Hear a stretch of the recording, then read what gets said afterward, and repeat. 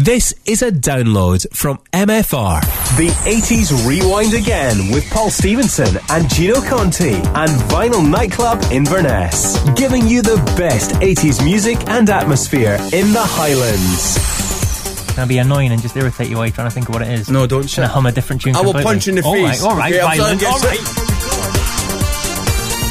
That was good fun, man. You alright?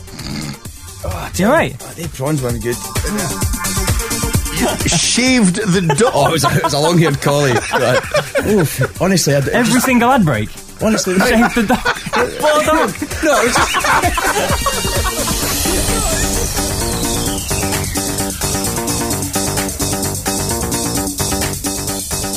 So welcome to episode 8 of the 80s Rewind Again podcast with myself, Paul Stevenson. I present the 80s Rewind show every Tuesday night between 7 and 9. And of course, alongside me, as ever, Mr. Manic himself. I'm of course talking about MFR Breakfast host, Mr. Gino Conti. It's great to speak to you all again. Oh, it's been such a long time, even though it's really been just a bit over a fortnight or so since episode 7. I'm so happy to be back. Good. I'm chuffed. That's a good thing. You just carry on.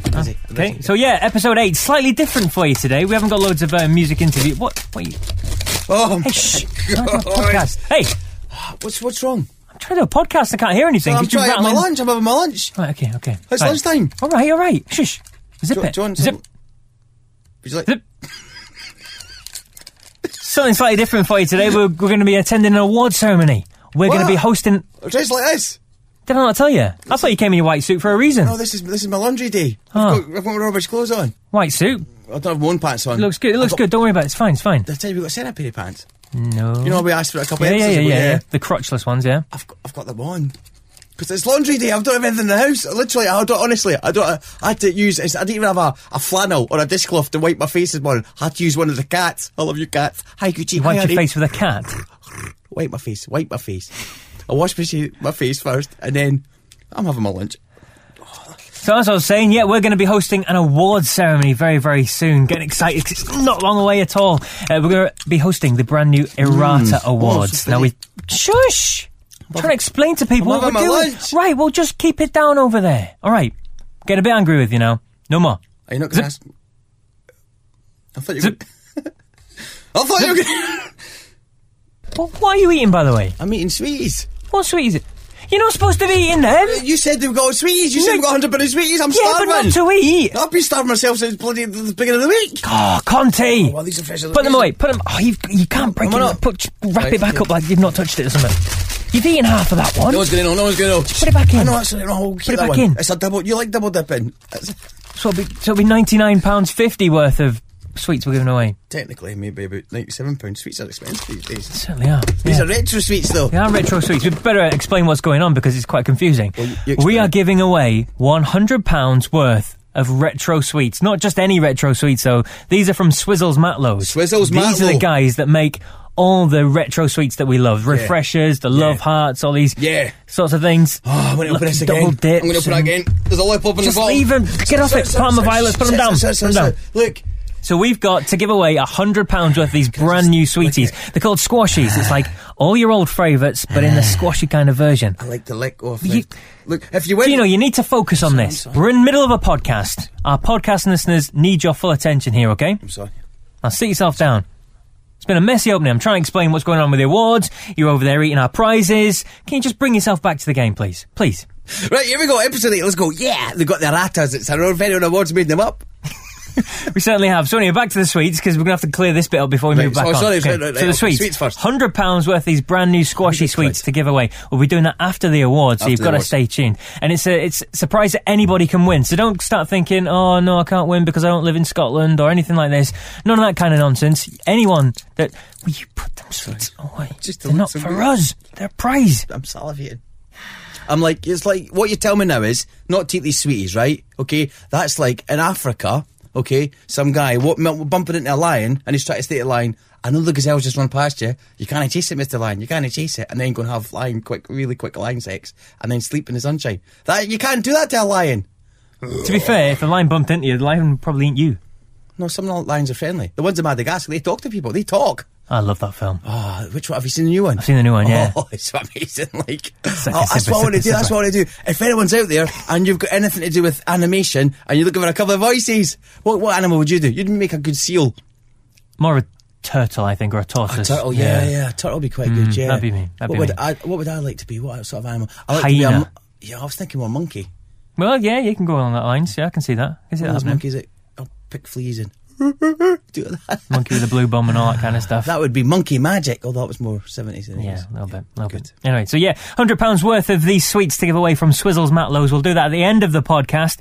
You can listen in and anyone can win these. It's literally that easy. We're not going to make it difficult for you because we really want to give these away. And I've actually looked on the Facebook page. Yes. The 80s Rewind Again Facebook page, which is just facebook.com/80s Rewind Again. Like us. Yep. And you can see where people are from when they like us. I don't know if you've actually delved into this. I don't know if you're familiar with all the insights and stuff, but there's people on there from Tokyo. There's someone from Australia. People dotted all over America as well that have liked us on Facebook. Yeah, and there's that Facebook guy.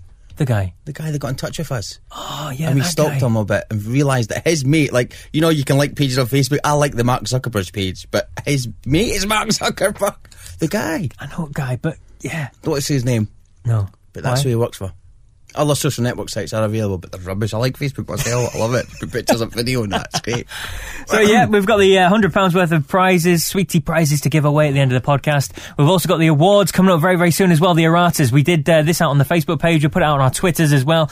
We asked people to vote on their favourite soaps, favourite TV villains, favourite quiz shows, cop shows, that kind of thing. Yeah. And from that, we've taken the results and we're going to be doing a big award ceremony tonight. We're going to be giving out these prizes. Looking very, very forward to doing that. I'm very excited about. What about you? I am excited because I like watching the Golden Globes. I like getting involved in that. Yep. I like a bit of the BAFTAs. Yep. I like the Brits. Yep. I like the Oscars. Yep. But I'm loving the erratas. The erratas, which like stands a Latino for woman that's looking for work and you get her as a housekeeper and then she teaches how to do proper dusting without even moving the ornaments off the shelf. That's the sort of woman I want to meet. What does errata mean? 80s Rewind Again Television Awards. Errata. Yes, something we can all enjoy.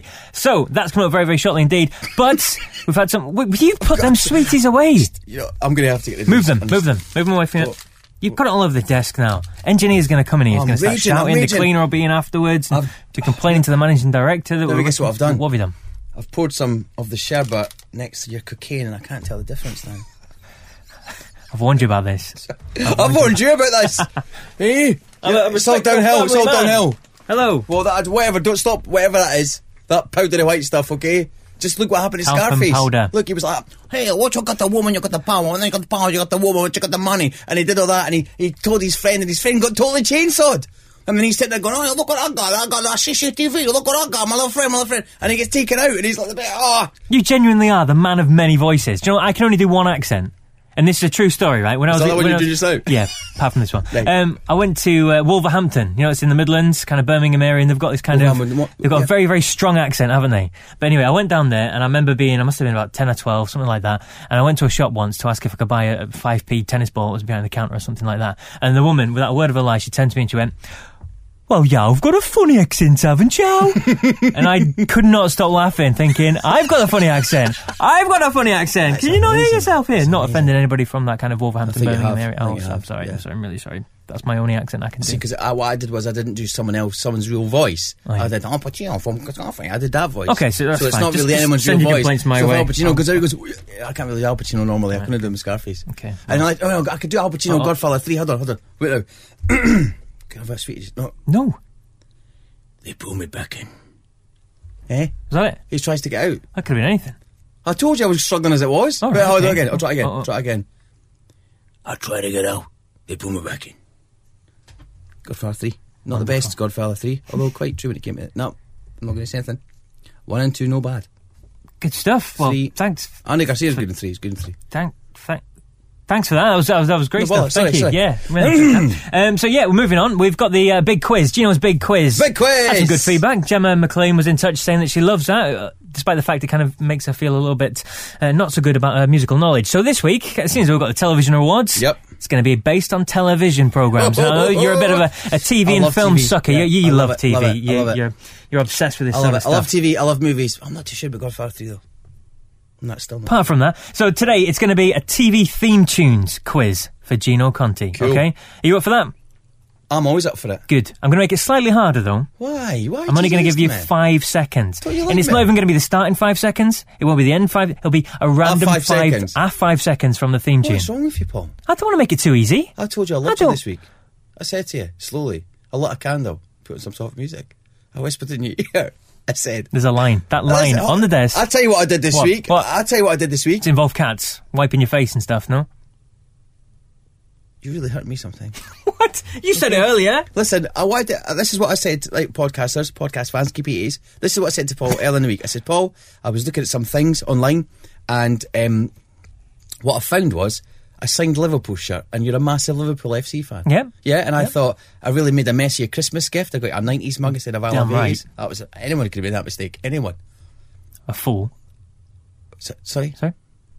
Like a baby horse. Like a baby horse. Yeah. Baby horses don't really go shopping that much. They can't really walk. They sort of wobble. Mums have got you leaning on them. Go shopping? What? Anyway, so shut up. Listen, so I saw this Liverpool signed top, and I said to you, I'm going to buy you a present to make up for my I love 90s mug. I'm going to buy you. Yeah, very nice of you. Right? Yeah. And then I said to you, and it's signed by an amazing player. Yeah. Fernando Torres. Fernando Torres. How can you see the lights, Fernando? Fernando. Well, what's wrong with Doesn't that? play for Liverpool anymore. All right. But he did, though. We no longer love him. All right, okay. We're no longer allowed to love him. So thanks for the thought. Have you got, like, forbidden love? Yes. That's a shame.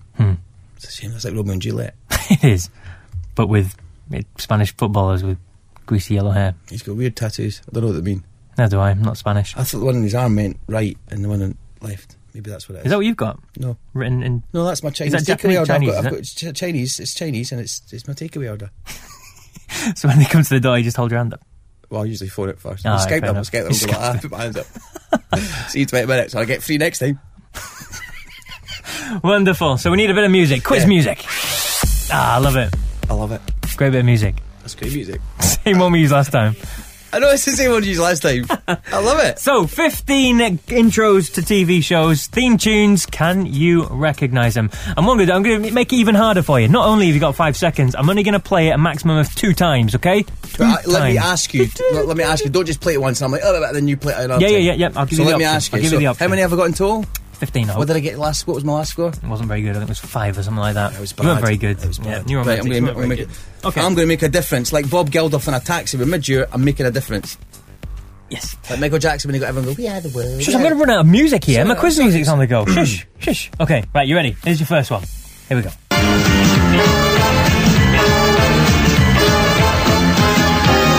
Ooh, 5 seconds. That's not long, is it? It's not long at all. I'm going to go for... Are you going to answer it straight away? Don't forget, I can only take your first answer. Well, let me get you first answer. Okay, let's go for it. It's Blind Date! Correct, Mr. Conti. I love Blind Date. A friend of mine, Gus McDonald, I think he does the podcast. Hi, Gus. Old Gustafer. He was on Blind Date and he posted up the other night he was on it and he was saying like this was 17 years ago. And he had, you know, the 80s sort of double breast suits that they were quite pointy. Do you know what I mean? It was like there's a bit shoulder pads and the way the sort of double breast came across, your silhouette was you know, it was sort of pointy. 17 years ago, it was 96 though. That wasn't. Maybe it was. He was still wearing 80s. Maybe it was 27 years ago. Okay, that's fine. Just checking. I'm doing this top of my head. All right, okay, I'm so I'm not good with figures. I'm not good with figures. I'm a bit better. You see my part of my car? So well done, 1 out of 1. Good start. I expected this from you, to be honest. Right, number 2. A spotty man brought him to life with his cosmic dust. Come on, my son! Dun, da, da, da, da, dee, da. What is it, Mr. Gino Conti? Oh no, I think I've got confused. You're so confident. You can play it one more time if you need to hear it. Wait just now. Ooh. Can I be annoying and just irritate you while you're trying to think of what it is? No, don't. Can I hum a different tune? I will punch you in the face. All right, violent. All right. Because there was a spotty man in the 80s. He was yellow with it. No, that was Mr. Blobby. I hate Noel Edmonds. It's your fault, Noel Edmonds. You want it again? Give it again. Last time. Here we go. Shh. A spotty man brought him to life with his cosmic dust. Oh my word, I totally know what this is. It's doing my head in. A spotty man brought him to life with his cosmic dust. That voice is honestly, I'm sure that's the same voice that voiced the intro to Banana Man. And that's what I'm thinking, Banana Man, and that's where I started doing, but it's not. Come on, I'm gonna have to start counting you down here. It was a toy and it got brought to life. Oh, it's so close here, so close. I'm gonna have to pass. You're gonna pass? Oh, can I tell you? This is gonna hurt, eh? Super Ted. Oh my word! I was right about the spots. It was, yeah. He picked him up. He took him to Mother Earth, whatever she was called, and she got him there. Oh, it's amazing. Anyway, right, there we go. Next one for you. This is number 3. It was the same voice as Banana Man. I take your word for that. Here's number 3. Comes a love like this. Oh, I need you. That's the young one. Yay! Well done. What do you think of that, Vivian?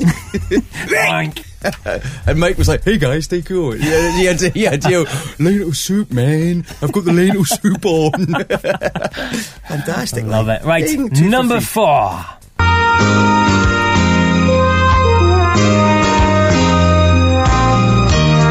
Ooh. Look after yourself out there. Well, that's a little bit of the Hill Street Blues. Hey, check you out.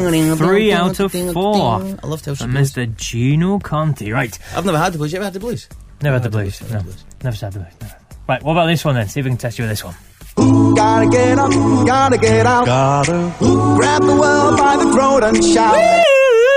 Oh, sorry, finish off that. I love that bit. Oh my God. What's he thinking? He's got his head in his hands right now, folks. I'm thinking, is this... Gotta get up, gotta get out, grab the ball by the throat. This is like an American sitcom thing, isn't it? Am I close with that? Are you okay? Am I right about the American sitcom? I can't say anything, can I? Give me this again. Here we go. It's your second play. Here we go. Gotta get up, gotta get out. Gotta grab the world by the throat and shout.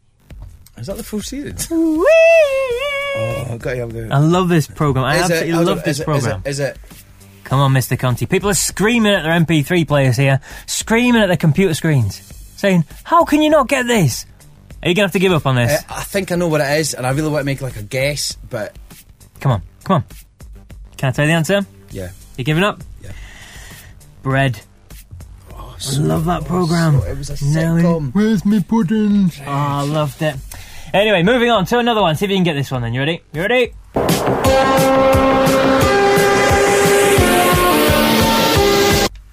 It's the dance move. You should have been filming this for the dance move. What's the name? It's Blockbuster. Hey! It is Incidentally, Blockbusters. Bob Holness, that used to host Blockbusters, can I get a P please, Bob? Bob Holness was the first ever James Bond. Well, there you go. When James Bond was a radio programme, you know, like the sort of... Yeah. He was the first voice of James Bond. Wow. I loved Bob Holness. Good knowledge. So what's that? 1, 2, 3, 4 out of 6? 4 out of 6 so far. You ready for this one? You ready?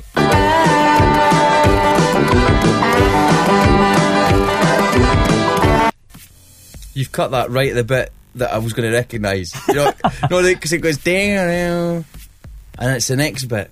I like a game, please. You want it again? Here we go.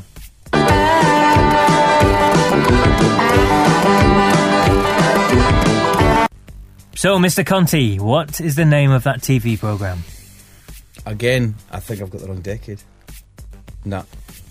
Rab C. Nesbitt. Oh, so it was! How did you not get that one? Oh, no! Scotland's finest. Picture the camera going up, satellite picture. No! Okay, one slightly easier for you. You ready?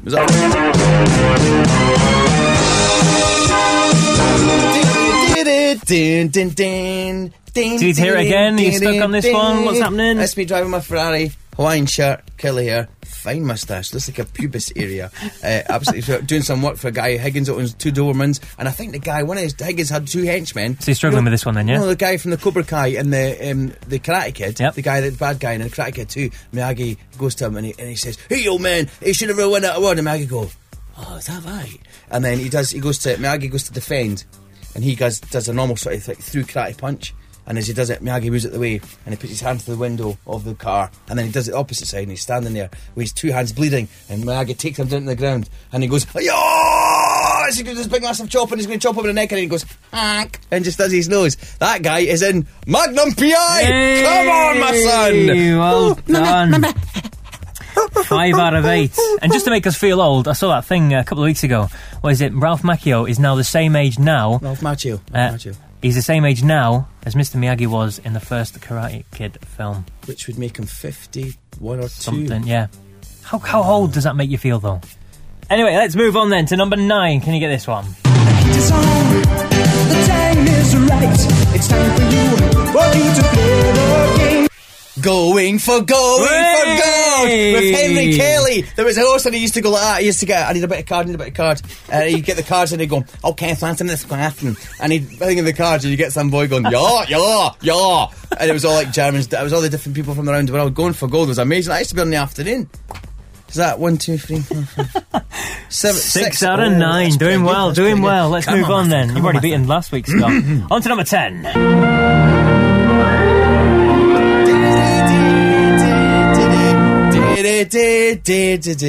It's Dynasty.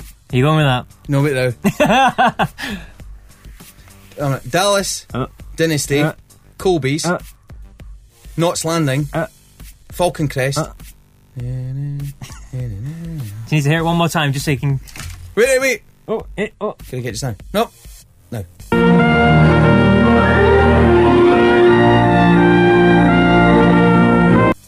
I'm going to go with Dynasty. You're sticking with Dynasty. After all that, you're sticking with Dynasty. I'm trying to think of Blake Carrington, and then you had Linda Evans, and then you had John Collins sucking her cheek thin. I think it's Dynasty. You going with Dynasty? I'm going with Dynasty. It's correct! Ah! I had so much choice! It was so tough! Are you okay over there?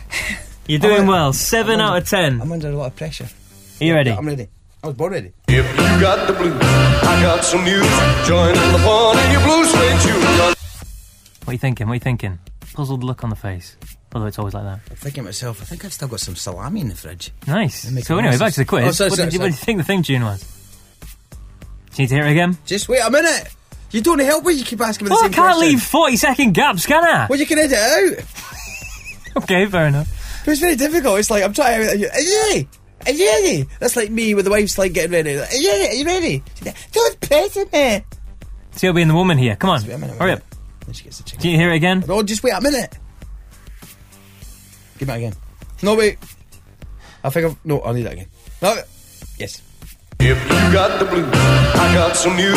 Join in the fun in your blue suede shoes. And I have actually cut this at the very important point. Is it Heidi High? It is Heidi High. Got it, yeah. Heidi High, Heidi Ho. I thought I had you then. I thought I had you. Ding, ding, ding, ding. Ruth, my dog, wasn't it? Good night. Shouldn't it? What is the isn't it? Good night. What about this one then? What about this one?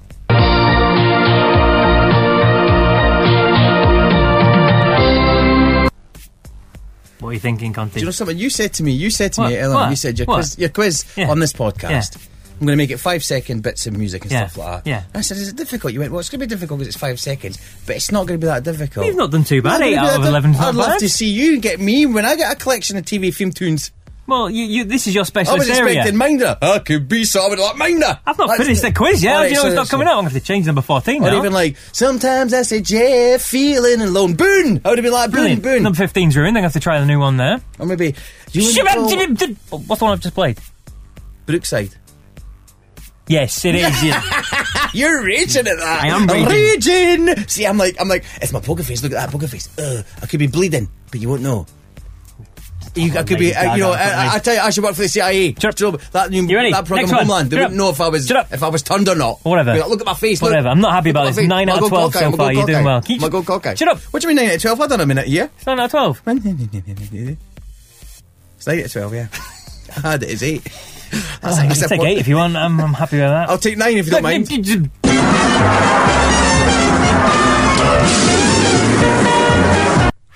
Easy one for you. Easy one. Yes! prize. It was Bully's special prize. Yeah, it's Bullseye. It is Bullseye. Congratulations. Hosted by Jim Bowen, who I interviewed, and for the first time ever, you're going to hear me interviewing a celebrity on this podcast. You're giving away stuff that's happening on the awards later tonight. I told you. See, if you... No, I've even had too much sugar. You've had too much. I've even had. I dipped my thing. I don't want to know where you've been dipping your thing. Into the double dip. I double dipped it. Double dipped it. You ready for a new one? Yep. You ready for a new one? Here we go. This is a new one. Are you changing them as we go? I'm having to because you kept bringing up stuff that I didn't want you to bring up. There's 2 left to go. You ready? Here we go. Because of you, these things I do. Because of you, oh, you love Ranger, you love, oh, don't you? I've made these nice and easy for you this week. That's not an easy one. You just sang the rest of the theme tune. That is Dexys Minute Winners. Because of, in fact, the credit actually might be to Kevin Rowland. Because of you, because this TV show was Brushstrokes. It certainly was. Well done. Put that done. in your chips. It's a great programme that was. It's 11 out of 14 then, Mr. Conti. Can you finish? 11 out of 13. 14. I've missed one. Yes, you've missed one. 11 out, last one. Can you make it 12 out of 15? This would be a good score. I don't think you're going to struggle to beat that again. 6, 7, 8, 9, 10, 11. Yeah, I can make it 12 out of 15, you're right. Why are you questioning my counting here? This makes it interesting. If I just went, yes, Paul, that's like David McGee, wouldn't I? You certainly would. You might hear from later. Anyway, 15th and final. Stop giving stuff away. I'm sorry. Don't give stuff. You should give me a now just now. You're unbelievable. Right. Honestly, it's like, this is what Paul wants, and if Paul doesn't want, Paul doesn't get it. Or if Paul wants that. You sound like a woman again now. Here we go. Look, here's number 15. You ready? Here we go. That's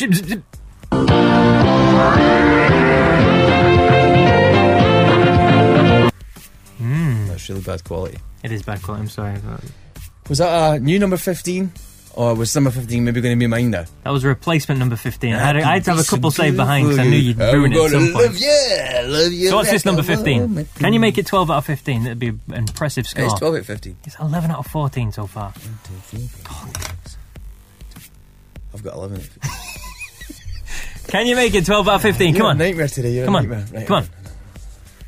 You've got this, haven't you? You've got it. You must know it. What do you mean I must know it? I think this is a part of your act. Come on, what is it? No, see, that's the poker face you think I'm acting. Poking my face. Poke your face in a minute. Not even on Facebook. People still do that on Facebook. I've got no idea. Maybe we should ask our friend, is that service still available? Why do you poke me right now? I don't want to poke you right now. I want you to answer the question. Facebook, right, okay. But while I'm thinking, you can poke me on Facebook. I don't want to poke you on Facebook. Do you feel it when you get poked? Depends if your phone's on vibrate or not, I guess. Do you need to hear it again, or are you actually going to give me an answer sometime in the next 10 minutes? I actually forgot what it sounded like. I forgot what we're doing.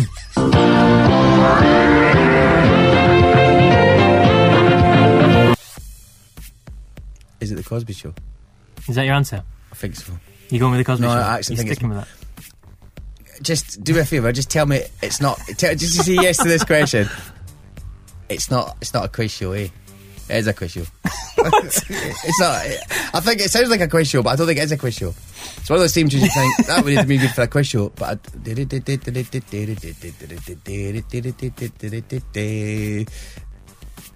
Bill Cosby's like, I would like to talk to you. His daughter went out with Lenny Kravitz. Oh, for crying out loud, answer the question! He's a bit jumpy today, is he not? Cosby Show. He's sticking with Cosby Show. I'm going for the Cosby Show. Wah. Challenge Annika. Oh, you know what I was going to say? Treasure Hunt. Close. Would have been close. 11 out of 15. That's still a good score. Still a very good score. Not happy. Well, you know. That's not. That might be difficult to beat in future episodes, that one. 11 out of 15. Yeah. I thought so.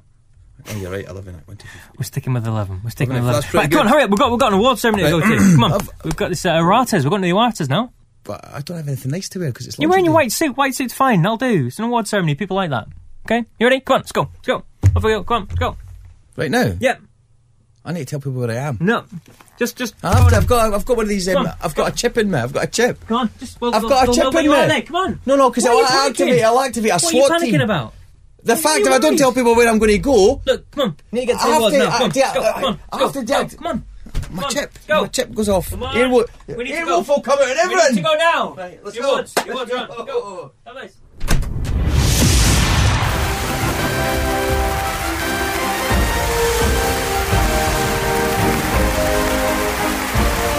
You've heard of the BAFTAs. Well, tonight is the first ever, and probably last, to be honest, 80s Rewind Again Television Awards, better known as the Erratas. Now, please make some noise for your hosts for this evening, Paul Stevenson and Gino Conti. Thank you very much, guys. Thank you very much. Delighted to be here at the Errata Awards. What's wrong with you? Oh, I don't think I can do it. Can't say that. We're stood in front of all these people. I know, but I'm trying to picture them naked and it does not work. Oh, well, what can we do? What can we do to sort you out? I think maybe we have to, sometimes in the 80s when people had a problem and they didn't think they could manage their own lives they that called way. the Ghostbusters? No, they called Ghostbusters if you thought, oh, that painting just moved on its own. Oh, okay, sorry, yeah, Who you can call? No, we can't call the A-Team because of this band. Mr. C, he's selling Snickers nowadays. I think we need to call my old friend. All right, because what we need here is someone that he knows all about award ceremonies. He's amazing. He hosted one recently. All right, okay. With a pussycat doll. Well, that sounds good to me. Don't know someone which that one. knows about TV. He's been on TV. Really? He used to be on TV when I was growing up. No, but like a wide selection of TV, not just like one. Oh, no, he's done kids TV. All right. And he's also done the Scottish equivalent of Match of the Day. He's like the Scottish Gary Lineker, but he's not got big ears. Oh, but that's good. That's good. So he's been on TV, he can do awards, but does he know 80s though? Does he know 80s? I've never been to a fancy party without him dressing as Adamant and doing that thing where you jump on a chair and you step over it. Hey? Well, even does panto as well. Oh no, he doesn't. Yes, he does. Shut up. Who invited you? Who's that? Well, bring him on then. Invite him on. Who is it? Right. Who is it? Ladies and gentlemen, it's Mr. Grant, Mr. Pants Stott, Paul Fred. I tell you what. Oh, of all the introductions I've ever had, that is one of them. Certainly. Thank you very much for that. It's a pleasure to be here. I'm it's delighted. A pleasure to have you. It's a pleasure to have you. Thrilled. I'm so excited. I've never been on a podcast. First time for everything. Could be his last thing too. We'll see how he gets on. We're not paying him a fee, man. We're not paying a fee. He's not going to pay for it. I told you not to mention a fee. Sorry. Anyway, he's not going to care that much. He's just, he's busy. He's a busy man. He makes a mint. I bet he does. Have we not got the money sorted out yet? Are people going to speak to your people after this? Are people speak to your people? Sorry. Okay. A big Mr. Voiceover Man. He's going to announce the first award for us. Okay. Best Cop or Crime Show of the 80s. The finalists are The A-Team, The Bill, and Miami Vice. Oh, so that's a good three, isn't it? Miami Vice, The A-Team, and The Bill. Now, the reason we've got Grant on as well, not only is he an 80s sort of legend, he's been through it all, done a bit of TV, he was also a policeman. No way. So what was the bill to you, Grant? The bill, well, it was originally Wooden Top, wasn't it? It was originally a one-off drama, and then it got its own sort of weekly, hour-long special, and then it became the soap it was latterly. But the bill, to me, it was actually quite important. Funny you mention that, because I remember the bill was one of the things that made me apply for the police, because I looked at it and went, I can do that. I can run down the street and chase people and do that. And so I applied to join the police because I was at this stage in my life where I needed to get a real job. You know, when your mum has that wee conversation with you when you leave school, and I'm like bumming about as a DJ and sleeping all day and things, and you're going to have to get yourself a real job, Grant. And one of them was Lothian Borders. We're having a wee recruitment drive. So I went, I can try that. And it was, I remember the night before I filled in, I watched the bill and I went, that's what it must be like, so I'm going to do it. So the bill, of course, it was hee-haw like the bill. And it was set in England. and I was sent to Jedburgh. So that gives you that was a wee rude awakening for me. What was the biggest crime in Jedburgh? Opening on a Sunday. Is that what it was? I think I remember getting involved in some sheep rustling at one point. Wow, it's just like Dallas. and there was also one serious incident of shoplifting once. But then again, you said you'd never do that again. You said, look, I'll just put the Twix back and we'll just forget about it. Opal fruits. You get caught once. Like that. It's because I stood out in that uniform, you see. I was easy to spot in the CCTV cameras. Do you know what I like the best about the bill? Yeah. It was probably the only programme that I actually watched right to the end, because the closing credits, we see the feet walking away. Yeah. Oh, I love but did you ever watch the closing credits right to the end? Because even though it was two people, one of them was like a wee Jake the Peg, and he went diddly-dee at the end. It was fantastic. It was like, guess the artificial leg. I used to love playing that game. Amazing. Apparently they used the same pair of feet for the entire series. They never changed them. Well, they just continued walking. They just stayed. No. No. They just used that same bit of footage all the time. They ended up in Sheffield or something. I think they're still working now. My feet are killing me. Get that base in the hot water. Shut, that'll do the job. Yeah. Oh, the bill was superb. And no longer with us. No longer with us at all. No, that was taken off there. Two of the other in this category. Then you've got Americans, the A-Team, and Miami Vice. Wow. Starting with Miami Vice. Two very different programs as well, weren't they? Very, very different indeed. Different purposes. Miami Vice for me was just so iconic because it was it introduced us these two characters. You had Ricardo Tubbs, you had Don Crockett, you had the music. It was one of those first shows to really promote popular music. I mean, Phil Collins even got a part of some dodgy Cockney geezer. Yeah, it was. And when I think of Miami Vice, I do genuinely think of you, Gino, because I know that you base your entire wardrobe on the suit. It's true. On the suit. It's true, like. I think the last time I actually saw you down here at an event in Edinburgh, you were wearing a white suit. To be fair, he's got it on today for this award ceremony as well. Got my snakeskin shoes on. And no socks. My crocodile Elvis, he's in the boot now. He's in the boot now. It's the Mark Knopfler headband that's not doing the best bit for you, but there you go. And then the A-Team as well. That was just iconic as well. And very well, listen, but I know, Gino, I have a lot to say on the A-Team, but what I'll just chuck in about this, I remember when the A-Team was launched over here, and it was billed in the newspapers as this almost X-rated drama show because there was so much violence apparently, and it was exploding and guns and it was, and then you watch it, and then there's guns, there's helicopters exploding, there's car crashes, but yet nobody ever died in the A-Team. Yes, nobody got killed. Honestly, YouTube opening sequence, and there is a bit what Grant's talking about, where this Jeep goes up this sort of ramp, ding, ding, ding, ding, ding, ding, and it overturns. Now it's a Jeep, i.e. no roof. Ding, ding, ding, ding, ding, ding. It's got like Mexicans in it, whatever it is, because they were always bad in the A-Team. And it overturns and it skids on its roof after it's been sprayed by like 18 million AK-47 bullets. And the four boys get out. Just get out. And they just look a bit dizzy. They're like, I tell you what, we're going for a cappuccino. Because that became the challenge. It was like, right, we're going to watch the A-Team. Let's see if anyone dies. I don't think anyone horrifically, violently. Nobody ever did. No one ever did. I think the first death of the A-Team was when George Peppard passed away. I think that was the... Or actually, talking of dying on screen during the A-Team, the only one I could possibly say was when Boy George. You know, Boy George appeared in it. Oh, he did actually. And I think it was his one and only acting performance on American television. I mean, it was dreadful. His performance was absolutely shocking. It's worth YouTubing just to see it. Oh, I need to watch that. Now, what was the girl's name? What was the lass's name? Remember the girl that always... she was like the go-between. There was lots of different girls, wasn't there? Because George Peppard wouldn't tolerate women on the set very much, so he ended up sacking them all. So there was supposed to be about 4 women throughout the series of the A-Team, wasn't it? Wow. And that's not just the one Face used to get his hands on, eh? I tell you, I had his, as my toy car in the 80s, I had his, was it the white convertible with the sort of double red stripe that went round? Oh, Dirk even that, you talk about the van of the A-Team, it's iconic today. Even if you see a black van nowadays, you think A-Team, don't you? That was amazing, that van. Absolutely amazing. And that was obviously Mr. T's own, it was his own baby Bragg's van. Hey, sucker, don't sit in the back, mother, you fool. I ain't going on no plane. That's the thing, I mean, he was so stupid. You know, he used to work out, right? He even fought Rocky, okay? But he couldn't figure out, ooh, what's this you got for me there, Hannibal? It's a pint of milk. And the next thing, that's some touching down across the Mexican border, because the Mexicans were a nightmare in the 80s, like. So let's find out from Mr. Voiceover Man which of these 3 has been voted as the best cop or crime show of the 80s. And the winner is... the A-Team! Da da da da da da da. So there you go, it was the A-Team. 28% of the votes I got. I don't think we can argue with that, can we? Not at all. But if you need to have some help and if you can't find them, maybe you should hire. Ding, ding, ding. Oh, can I get the theme tune? Can I just signal the theme tune? Yeah, go for it. Here comes the 80s theme tune right now. Here's a question for you though. Who was the A-Team's nemesis? Who was the guy that wanted to get him back in the army? Oh, come on. I'll give you a clue. There's a sweetie and it's like a bus. You should know this, Grant. In the face of the buses, doing the Lothian buses. Come on, it's a bus. If it's not a single decker, it's a double. Yeah, and what's the Decker? Decker was the boy. He was like, oh, you should have said lead singer to Power when you got that. Yeah, exactly. She was on a previous podcast. She certainly was. Right, let's move on to before we move on. Did Carol Decker get her fee? I told you don't mention that. What fee? Why do you keep bringing up this money thing? You said it was fees. Sorry. Moving swiftly on to category 2, which is the best quiz show of the 80s. Oh, I love a good quiz show. Brilliant.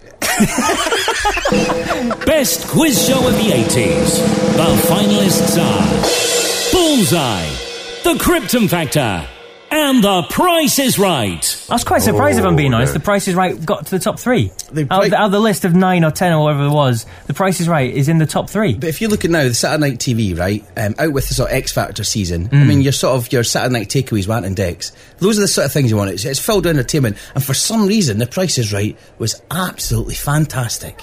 I think the array of brought over from things. the States, hadn't it? It was the big American import, and it was huge success over there. Then we got it, even with the catchphrase coming down. You know? Yeah, even his voice, he was like, "Come on, I just wanted somebody to fall down those stairs. They went mental. Oh, they must have been wired up to the moon with E numbers or whatever before they got on, because they went crazy when they discovered they were getting for a tumble dryer. I tell you, the best Price is Right game is the yodeling guy thing. And it'd be, how much is this Toby jug? The man with a dodgy face and a big handle. How much is it? Who's the man that made a decision about that was actually the price? How did they know that dishwasher was £325? I think they used to go through the Argos catalogue. Was it the Argos catalogue? Is that what it was? Yeah. But I love The Price is Right, and I used to watch that on a Saturday night because Mum and Dad used to be working and stuff. Stereotypically in a chip shop, and we were always getting babysat by my Italian grandparents who had broken English. So Pleasant Crowley would go, "Come on, doll!" My grandma would go, "Come on, a doon." That's how it was obviously translated. "Come on, a doon." And that's what he called it. You're like, sorry, no, but the Price is Right. "Come on, a doon." Brilliant, Mike. Brilliant. Sounds wonderful. Krypton Factor. What about that one then? Krypton Factor. Well, I tried to watch it, but I just wasn't clever enough. I mean, I think you had to be really intelligent to sort of be able to keep up with that. You know, some of the stuff that they used to do, not just the physical aspect, but you got to watch the observation. The wee dramatic scenes, and you'd have to go, what? No, which way did he tie his shoelace? Was it to the left, or was it? I don't know. I'm watching that. You know, I always felt it was for a higher brain power than mine. I was the same. I wasn't really intelligent enough to watch it because I used to have it on BBC Two, but it was actually on STV. So I used to miss it completely. So 2 and a 3, 2 to number 2. But no, what was the guy? Gordon. What was his name? Gordon Burns. Was it? Yeah, Gordon Burns. It was. Yeah, was he not just like he was like just a journalist, like a newscaster? Yeah, well, that's what he does nowadays. I think it's the BBC Northwest or something. He's an evening news guy now. Yeah, amazing. But I love to keep the fact. I love the fact that everyone was a colour, and you're right, Grant. You had the more sort of geeky people and the more, and it balanced out. But that and it came to the assault course. That was tough. You know, at the end they should have just let a lion loose. That would be great. Wham! And can you imagine a lion being let loose in Bullseye? How would that be? Oh my word! That was a programme. There was. I mean, you say Bullseye, and you just automatically get transposed back to sort of Sunday afternoon tea time. And before Songs of Praise and all that. And as Peter Kay's done this whole obviously fantastic comedy routine about it, but it's absolutely spot on because that's what it was. And it was, night before going back to school, and watching them do these questions with the fantastic prizes at the end. The prizes were amazing. Usually it was either a speedboat or a caravan. I'm struggling to think of a third item that possibly was the Big Star prize. The scooter. Teas made. Yep. Oh, no, that's not Big Star's prize. Right? There was always a teas made. But you also and a hi-fi system. Yep. It was a complicated process because you had the questions to start with, and then it had the old subjects, and you had your points, and you had to get your darts player going up there going 50 showbiz or whatever it was, and you had Big Tony. The funniest bit was when the non-darts player had to go up and throw darts, and they're for 101 or more, just missing jockey and all that kind of stuff. But don't you think though Bullseye let itself open to people hustling it, because they always used to say, right, this is Dave, he's from Bolton and he's the dart player, and this is his pal Mike who's a non-dart player. Now if that was me, I would have got my pal Mike who was a dart player. The two of us, you've got 2 dart players. This was just pretend one wasn't just pretend one was rubbish, and just then have a he bit could of a have limp. gone up and just won everything. I would have gone on and say, I'm the non-dart player. I'm the darts player because I'm alright at the darts. And I was saying, here's my non-dart playing friend, Kaiser Sosi. The usual suspect. And he unfolds his hand and then 180. I would have gone, I'm the dart player, and this is my non-dart player, Eric Bristow, who's a pal of mine. Thank you very much. Totally, Phil the Power Taylor. It's just a similarity. I know he looks like him as well. It's nightmare going to boots. Nightmare. But I love the fact as well that, I got to the point, got so iconic, you didn't want to win Bullseye, you wanted to get the bowling. The music at the start was very uplifting, and then when you lost, it just sort of slowed it down. It was dong dong dong dong dong. This is what you could have won, and it was. I mean, we can hardly talk about it without repeating all the stuff that Peter Kay did in his routine, but it's absolutely true. Let's see what you could have won. That's and right. they showed them the stuff that they've obviously lost. I mean, they should do that at the border with immigrants. You see, this is the country you could have been in. Nightmare. I saw Jim Bowen do his stand-up at the festival a couple of years ago, and he was brilliant because he did all the old classic, the comedians' gags, but then took you through the whole thing about Bullseye, and it was brilliant. He's still got it. He's still a funny man. And I actually had the pleasure of speaking to Jim Bowen not long after that, talking about the new Bullseye interactive game, and surprisingly, this was his favourite catchphrase. I think the favourite was one that was invented by Peter Harris, who virtually gave birth to the show, and it's the one we all know. If you were dead Edinburgh, all the audience shouted it out, didn't they? It's keep out of the black and in the red, nothing in this game for two in a bed. Oh, that's lovely. Quite surprising there that it wasn't Super Smashing Great. Not Super Smashing Great, yeah. Well, there you go. In the sort of later part of, because 15 years Bullseye was on for, in the later part, it was, remember, all you'll get is your BFH. That's it, which is the old bus fare home. Your bus fare home. And the other line is, how long did it take him to count out £22 during the break? That's right, during the break. That's right. £22, I'll count out. 20. I mean, 30. During an ad break, my mum would say, get your feet up. She'd hoover the living room. She'd have the pasta on. Dad would be outside. He'd change a tyre. Honestly, unbelievable. They'd shave the dog, and then they'd be back, and Jim's like, 120, 140. Hang on. You shaved the dog. Oh, it was a long-haired collie. Right. Oof. Honestly, every single ad break. Honestly, shaved the dog. Poor dog. No, it was just. No, it was just on a Sunday. Was it a big razor? Was it a big razor? Because Bullseye was put at slightly longer ad breaks, and it was just on a Sunday. My dad go, I didn't shave the dog. Oh, it was a nightmare in my house, nightmare. I tell you, my granny used to come in. She was a bit blind, and she used to always get the poofy mixed up with the dog, and that's why I started shaving on a Sunday, Hang on, we better explain. Getting the poofy mixed up with the dog is all about furniture. And yes, that's it. Yes, thank you, Grant. Thank you. For our international listeners who might not understand that, yes, that's very good. Right, Grant, I think it's probably time we listen to who actually won this. Then. Oh yeah, we need to know. We need to know. Yes. Mr. Awardsman, who is the winner? And the winner is Bullseye. Yes. Bullseye. Of course it was. That was actually a really tight one. There was only 2% between Bullseye and Krypton Factor. Wow. Why don't we say to the Krypton Factor, the Price is Right? Come and see what you could have won. Oh,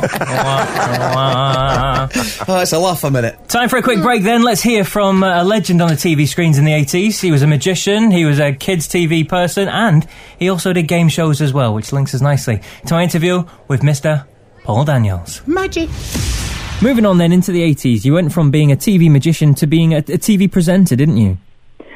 Oh, of game shows, yeah. I actually wanted to do a chat show. But the United Kingdom tends to say to people, you can't do that. You're a magician. You must do magic.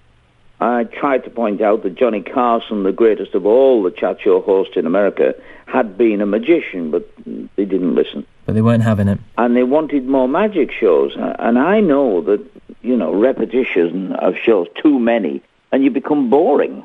So I said, no, I won't do that. What about a game show? So they went off, and they found one that had failed in America called Odd One Out. And I had good success with that. And then after a few years of that, I said, right, let's find a different game. Oh, no, this is fine. And I said, no, you keep game shows on air so long, you lose viewers. They become lessened by the repetition. And so we found what, for me, was the best game show of all time on television, which was Every Second Count. Fantastic show. All the other game show hosts, when we met, would say, why did you get a game? It was a great game, because it built up to a really good, exciting climax every week. So that was good. So I've got to ask you about Whizbit as well. That's slightly different. Was that something you came up with, or someone came up with it for you? Whizbit was a kind of a joint think process. There was a guy called Barry Murray doing an LP for the Magic Circle. So you played this LP, you did in your house what it told you to do, and the magic worked. And he wanted a strange link. And I had just read a short story where we couldn't understand these space people who'd come in from outer space because, in fact, they were operating on a different time scale to our life. So when they talk, they talk like that, and they were talking too fast for us to understand. So I took that sound and I said, well, let's add it to this little character you've got there, Whizbit. And hi there, my name's Whizbit. I come from the planet of WoW. I tell you, I'd like to have seen Paul Daniels make love to Debbie. That would have been no, that's just wrong on every level. A magic trick in itself. The best trick Paul Daniels ever did. Whoa. Excuse me, guys. You're back on? Okay, let's move on to the third awards then on tonight's Erratas. Best Comedy Show of the 80s. The finalists are Cheers, Only Fools and Horses, and The Young Ones. Rick, I hate you! So Cheers then, that's the American one on our list at the moment. Well, I tell you, you could not have a discussion about comedy shows in the 80s without mentioning Cheers, because that was, for me, one of my most iconic and favourite comedy shows. I still watch it now and laugh. I downloaded it onto the iPad and was watching about 3 episodes on the train down to Manchester a couple of weeks ago. It is absolutely outstanding. It's still funny today. Does it stand the test? I mean, it must look a bit dated, but I take it just still stands the test of time. It does. You're right, Giro. It does look a little bit dated, obviously, with the fashions and such like that. But the writing was absolutely first class, and it's still. I was laughing out loud on the train. It's one of those moments where I found myself with the headphones on, laughing out loud at Norman and strangers looking at you, wondering what you're doing and stuff. Yeah, I think I followed it. It was one of these rare series as well that I followed pretty much all the way through. When as soon as I got hooked in, not right at the very beginning, but once I found it with Sam and Diane in the early days, and followed it right the way through from Coach, and then Coach left and Woody came in, and it was just magnificent. I can't praise this too much. It was the characters, because you're right, because Coach was there and he got a bit old for it, and then he died. He died. That's right. At the end of a series, literally. Yeah. You had Shelley Long, and then she got replaced by Kirstie Alley, and I suppose she was becoming famous in her own right with the movies and stuff. But Woody Harrelson coming and playing the total country bumpkin thicko. He was brilliant.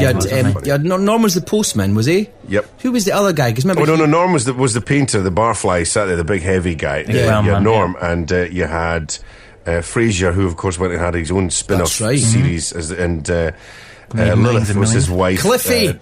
Was the postman? Cliff was the postie. And indeed, another one in the category of 3 here that has carried on for years and years and years, and the writing is just brilliant. Only Fools and Horses. Oh my word, John Sullivan, legend. Oh, it's amazing, isn't it? Absolutely first, but again, brilliant writing. Again, you can watch it. It looks dated, obviously, with the way it was shot, possibly in the 80s, and the fashions again. But it's the writing that stands out. Brilliant. For me, the characters as well. Del Boy. I mean, the way he was played. Fantastic, the Who Dares Wins, the Rodders and the Plonker, and I love the fact he was all that. He's trying to be all that with the bling and stuff, and he'd go into the pub and he'd have his pina colada. They're all drinking real ale and stuff. But one of my favourite characters in Fools and Horses was Trigger. Trigger, he was just so stupid. All right, Dave. That's right. He used to call Ronnie Dave, and it was when was it Cassandra that Del Boy ends up having a baby with, and the Damien that Rodders thinks is the actual Antichrist, and Trigger turns around and says, they've named him Rodney after Dave or something. It was just it was somebody had a baby so along the line, and Trigger's just so thick. But the best one must have been, it was in all these these top 50 comedy moments, is the bit when it's just the Batman and Robin thing you're thinking of. There's that bit. You've got Batman and Robin, you've got the chandelier, you've got Del falling through the bar. It was falling through the bar. Oh my word. Sick moment. And the other thing about that programme is it's gone on for so many years. It hasn't lost any of its appeal. Even when they have these specials every now and again, everyone loves it, and it's still watched by millions and millions of people. And it's one of those, like what you were saying, Grant, you follow Cheers, you could actually just end up watching just random episodes of Fools and Horses. Just dip in. Yeah. Brilliant. There's so many funny moments. I mean, Trigger, there was one that was, I think it was the same one as, it was a recent one, and Trigger was there working, he was a street sweeper, and he was speaking to a counsellor or something, he was speaking, and he was saying, I've had this brush I've swept the streets with for 25 years. Like, it's incredible. You've had that brush for 25 years. He says, yes, I've only had 7 new poles and 5 new heads. Fantastic. Like, it was just stuff like that. It was just brilliant. And of course, again, like Cheers, the theme tune. I mean, Cheers, you had that You Wanna Go, and then you had Hookie Street. Was it go? Play it brilliantly. Well, that was meant to be. It was meant to be recorded by Chaz and Dave. They were lined up to record it, and then they got held up, and they didn't manage to make the recording session. So John Sullivan himself sang it to record the theme, and it was one of Chaz and Dave's biggest regrets that they never did the actual theme tune to Fools and Horses. There you go. Just we trivia. Chuck that your way, boys. That's quite good. You've corrected me, because my notes said they didn't pay Chaz and Dave's fee. That's why. Grant's fee, sorry. Are you talking about a fee? No, it's okay. It's cool. No, it's just, as I say, I got off Wikipedia. It's obviously not true. Okay. And the third one on the nomination list is The Young Ones. Now, this is a show. Was it only 12 episodes filmed or something ridiculous only like 2 that? seasons or something like that. I recently got it on DVD, and it's fantastic. The only thing that I wasn't getting that you have to maybe go back on is the political side of it when the Ben Hilton stuff comes in. Yeah. But just generally, it was magic, because you had the live comedy. A lot of it was very slapstick. Rick and Vivian always smacking each other with frying pans, cricket bats, and you had Neil with the hippie, which was very of the time. Wasn't he studying a degree in peace or something stupid like that? He always had the lentils on. And then you had all this stuff. Remember, like, they would go, you'd see the 2 rats at the mouse on, and next thing there's a scene and it's 2 puppet rats talking about. But I think unlike Cheers and Only Fools and Horses, I think Young Ones was probably the most out of the 3 of them that was of its time. And I think if you watched it now, it would be very dated, and you perhaps wouldn't laugh in the same way that we did then. I mean, it was must-see TV. That you had to watch it. I think it was Tuesday nights on BBC 2 about 9 o'clock. That's right. And you had to watch it for school the next day, because if you only had that one window of opportunity, if you didn't see the Young Ones. And the thing was, when you watched programs like this, you'd go to school the next day and reenact entire scenes just by watching it once, and you'd maybe videoed it if you were really posh. You had a video recorder, and this was the thing. You watched it once, and you absorbed it so much that you could quote entire scenes and sort of soliloquies by Rick throughout the next day, which was that was a big part of the Playground Patter. You're right, because they were only about 25 minutes long. They weren't long episodes. But the Young Ones, I mean, they went on to, it was so iconic, they went on to do the actual song with Cliff, and that got to number 1, just brilliantly. They were absolutely huge, no doubt about it. I think was it the University Challenge one? I think that's the one that everyone remembers. One of the famous things. Bosh, she's kicking the hell out of the boy. Oh my word! Brilliant. Right, let's find out then what was voted the best comedy show of the 80s. And the winner is Only Fools and Horses. Brilliant. There you go. Yes. Difficult to argue, although I still have a huge soft spot for Cheers, and Rebecca in particular. The other ones that didn't quite make the final 3 that were on the list, Blackadder. That one should start with the voting. That was well out in front early days in the voting, but then it just kind of clawed back, didn't kind of see it through. Rab C. Nesbitt, Cosby Show, Different Strokes, Family Ties, Heidi High, plenty on there. Best impersonation, of Bill Cosby ever is when Eddie Murphy stand up and he goes, I would like to talk to you. Oh, Bill Cosby. The Cosby Show, the Huxtables, they were a great family. That was Channel 4, wasn't it? A Friday night? That's right, it was Channel 4, and then it developed in the... Channel 4 were quite iconic with a lot of stuff. Absolutely, especially through the 80s, the stuff that they brought in... I think it was like Desmond's as well, wasn't it? Back in the Desmond's, back in the 80s, right. That was the barber shop. It was fantastic. Roseanne and stuff. And then you had Roseanne, and it went on to in the 90s. Was it Blossom? Was she sort of 80s into the 90s? Yeah. What a conch she had on her, eh? She played Bette Midler as a child in Beaches. Have you ever seen Beaches? That's a sad film. Remember that film? Tears You Apart, where the girl was Blossom. The girl that played Blossom, and actually when you look at her, it is Bette Midler. But this was just anyway. I'm just chucking it random bits. It wasn't really Bette Midler though. No, it wasn't. But it was. I found halfway through, the woman that played Bette Midler was a spitting image of Bette Midler. I think that was Bette Midler as well. Sorry, how many Bette Midlers are there? I think there's about 4. I'll check the phone book. Quick shout out to somebody who put in the other section Last of the Summer Wine for the comedy shows, and this is their reasoning. It was so good, it helped them get their homework done on a Sunday evening. Anything's better than watching that programme. That was their reasoning behind it. Right? Yeah, that's a bit harsh on obviously Last of the Summer Wine, but there you go. That's obviously not very positive. But that still ran for years, Last of the Summer Wine. The older generation preferred that. And was it First of the Summer Wine? Wasn't it a spin-off and all that kind of nonsense, Anyway, let's move on to the 4th category then, the best soaps of the 80s. The best soap of the 80s. The finalists are Brookside, Coronation Street, and Neighbours. Interesting one then. No sign of EastEnders in the final three there. Quite surprised, especially when it started in the 80s. It did start. Was it 85 or whatever it was? So let's run down the list then. First of the three, Brookside. What about Brookside? Were you a fan of Brookside in the 80s, Grant? Yes, I absolutely was. Again, we talked about Channel 4 earlier on, and this was Phil Redmond who brought this along after his success with Grange Hill. And then he went on to have success with Hollyoaks as well, didn't he? Absolutely, and he was spot on with reflecting what was important at the time, and he tackled subjects that the likes of Coronation Street and EastEnders would never have gone near. And the fact that it was filmed on an actual close was just added to it all. It was actual houses that was filmed in, so that in itself was quite groundbreaking. But there were some great characters on that, wasn't there? Jimmy Cockhill, I remember Barry Jimmy Cockhill. Grant, Remember it? Yeah, and Barry Grant, who eventually was Harry Enfield's calm down. You know, the shell suit with the afro, and that was Barry Grant, wasn't it? Coronation Street in the 80s then. Like I said, I'm surprised that one got in there ahead of EastEnders, but Coronation Street in the 80s, a lot of big characters, so like Bette Lynch is in there, and Rita and all these sorts of people. Curly Watts was in there, remember? Yeah, he's been seen coming back, Coronation Street, that was the one that I voted for actually as the soap of the 80s, although I was a big fan of Brookside and everything, but I just think out of stature, certainly that was one of the strongest decades for Coronation Street. It would have been the 80s when, you had Eddie Yates, the bin man who was on the big Ken Barlow and Mike Baldwin. Oh, what was the old woman with the ducks called? What was she called? Hilda. Hilda and Stan Ogden. I mean, the performances were just absolutely out of this world. And because what you had, of course, with Coronation Street with these kind of characters, you had actors who'd been acting for years and years and years before they came into the soap, so that they'd absolutely learnt their trade. A lot of the characters that we see now are pretty fresh-faced, quite young actors, and it's interesting to see that Coronation Street are dipping in by bringing in some really classic actors again to just add that bit of gravitas to the soap. But they were it was stunning. Some of the stuff that they did. Alf Roberts was the mayor, and Audrey, and there was some great storylines that went on through. Maybe that's why EastEnders didn't really do well on our sort of survey, because of the fact that it'd only been by the end of the 80s, it was only 5-6 years old. And unlike Corrie, it didn't really bring in, it was always all new fresh faces that you had, apart from what's her name that plays Dot? Wish me fags. June Brown. But there was also Wendy Richards, who'd just come from. I mean, what a transformation that was. Remember as Miss Brahms in Are You Being Served? I mean, she was the subject of many schoolboy fantasies, I'm quite sure.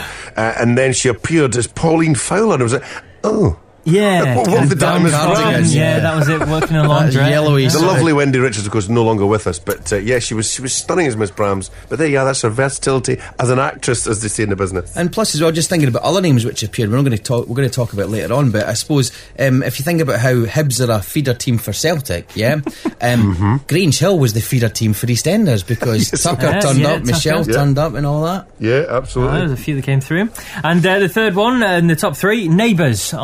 Aussie counterparts.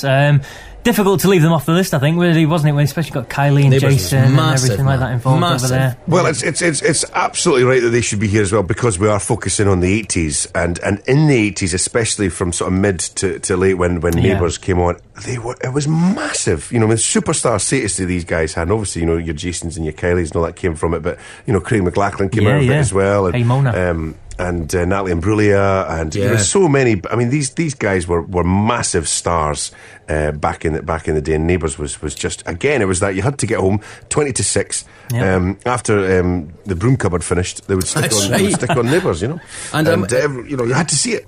Oh, you had to, and they used to show up in the afternoon as well. Yeah, there was the repeat, wasn't it? When I was at high school, we used to somehow get back to someone's house now and again. You'd actually go back to watch Neighbours, and it was weird because it's not the sort of thing you would normally do as a kid.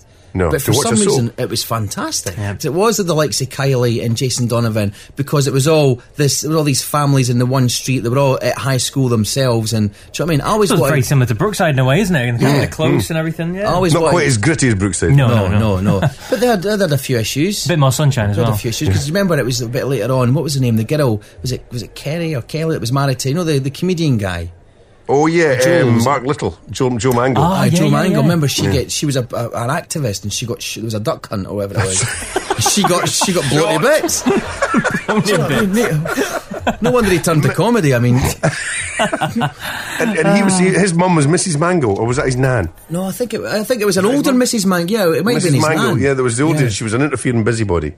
Crikey. I tell you what, and I found in real life, Harold Bishop was a bit bumbly in the bedroom. He was an animal. Only you would know that, Mr. Conti. Let's find out from Mr. Voice of God who is the winner then. And the winner is Brookside. Brookside? No, Brookside. Oh, didn't see that one. Bring it back. No way. That was actually the closest vote between the top three. There was 2% between the top three there. Brookside just headed off Coronation Street, which just headed off Neighbours. Saddest thing I ever saw was recently on the internet, maybe about a year or two ago, where someone has taken photographs of the actual Brookside set now, which has just kind of been left in almost storage, if you like, and everything is completely overgrown. The windows are all boarded up, and it just looks really, really sad because it's not been touched. I think they were all trying to decide who owned the land and who was going to buy the house, so what they were going to do with it. And the whole thing became overgrown and run down. It was really sad. I remember showing that same photograph to, we've got a Hearts supporter here called Ian Auld, you might know him, and he was like, is that a Pilton? Lovely. Just a quick mention for some of the other soaps that didn't get into the final three. Then we've talked about EastEnders. What about the two big ones from America, Dallas and Dynasty? How did Dallas not get in the top three? Especially the 80s, so huge, GR and all that. How did that not happen? That's really interesting. Yeah, definitely. And Emmerdale Farm was the other one that didn't get a mention. That's rubbish though. Nobody's ever watched Emmerdale. That's true. Anyway, let's move on to our geek then. He's bringing us his favourite TV shows, but in a kids kind of fashion. So here we go. Here's David the Geek with his roundup of the best kids TV shows of the 80s. Let's hear from David the Geek. Ever since Paul and Gino asked me to improve their podcast with my own brand of random banter, knowledge and all-round funny take on the 80s, I've been looking forward to doing a feature on 80s kids TV programmes. Because unlike the still game Grandad Paul and Papa Gino, I was born at the start of the 80s, and my fondest memories are of CITV, Children's BBC and Saturday morning cartoons. But the problem is I could probably do a whole podcast just on 80s kids TV alone, and it might even be better than this one. Nah, I'm only joking. No, really, it would. So I've decided to stick to the more obscure kids' cartoons this month, hopefully leaving you wanting more in future podcasts. But let us know via the usual Twitface routes. First of all, we're off to Button Moon to follow Mr. Spoon. It's a pretty simple puppet idea. Turn a can of Heinz beans, other brands are available but not as good, into a rocket ship and go to a fictional moon made from a button. And go there for absolutely no reason whatsoever and watch other planets from your telescope. Perverts. So this family of spoons would go up to the moon every day for a joyride, have a wee look around and come home again. Man, the 80s were a simpler time. The Spoon family are on another trip to Button Moon. Some of the bubbles are flying around the spaceship and going pop, pop. But even so, I still love Button Moon. And maybe it's because I was lucky enough as a kid to win a competition in the local paper to go and see it live.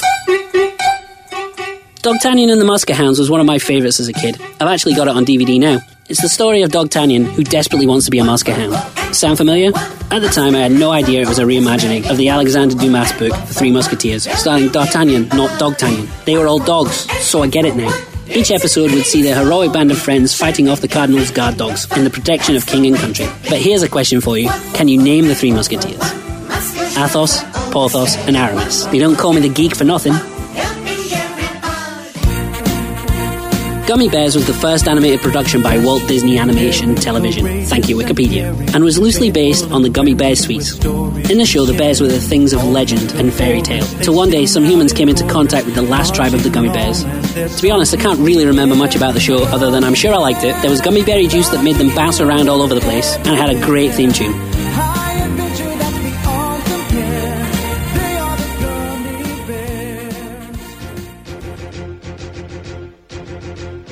Jimbo and the Jet Set was basically a Thomas the Tank Engine rip-off, but animated and involving an airport instead of trains. The main character of Jimbo, the mini jet plane, and his supporting cast of Tommy Tow Truck, Claude Catering, Amanda Baggage, Phil the Fuel Truck, Sammy Steps, and Harry Helicopter had only 25 episodes, and I think it's ripe for a reboot. Jamie and the Magic Torch was actually a 70s cartoon that was repeated in the 80s, where it got its major following, so I've included it. But if you've seen it, you can see the 70s influence, with the psychedelic principle of Jamie's magic torch that opens a doorway, where he and his pet dog Wordsworth would descend a helter-skelter to the multicoloured cuckoo land. If this was written today, the writers would have to be tested for illegal substances. The Raggy Dolls was children's TV attempt to connect with the social outcasts, by letting them know that deep down, we're all just Raggy Dolls. reminding us that it's not much of a life when you're just a pretty face. Just to be whoever you are is no disgrace. Don't be scared if you don't fit in. Look who's in the reject bin. Maybe someone should tell the Big Brother Geordie Shore celebrity-obsessed generation just now. These were just heartwarming stories of the rejects helping each other out that appeal to kids of all ages. Somewhere in the dark and nasty regions where nobody goes stands an ancient castle.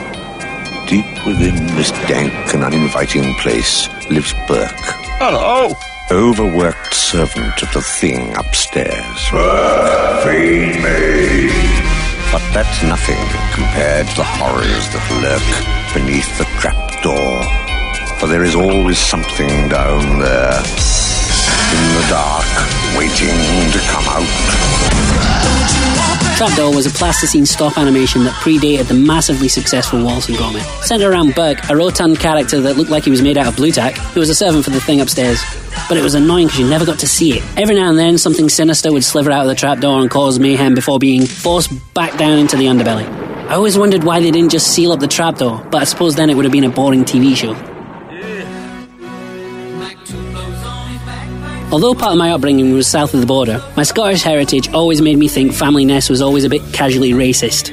From the stereotypical names of Elspeth and Angus, their dodgy fake Scottish accents, and their thistle whistles they used to summon the Nessies. But at the same time, it was a way for me to connect to my Scottish side even from a young age. The Family Nest were a bunch of Nessies named after their personality defects, such as silliness, pirateness, babiness, ferociousness. You get the idea. So that concludes my first instalment of 80s kids programmes. Obviously I've missed loads of them out, and I only focused on a few of the more obscure ones for now. I've left out the most obvious for the potential of a follow-up show in later podcasts. So if you want to hear more, then let us know via Facebook or Twitter. That's all, folks.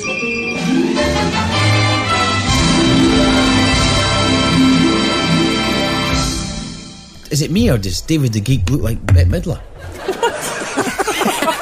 In her later years. Yeah. It's the bit in Beaches when she's sitting there rocking in the chair. You think, is that David the... Yeah. So there we go. Thank you very much, David the Geek. The best kids' TV shows of the 80s, which leads us nicely on to the 5th award of 6. Just 2 more to go, guys. And this is the best kids' TV shows of the 80s. Let's find out what's in the final 3. The best kids' TV show of the 80s.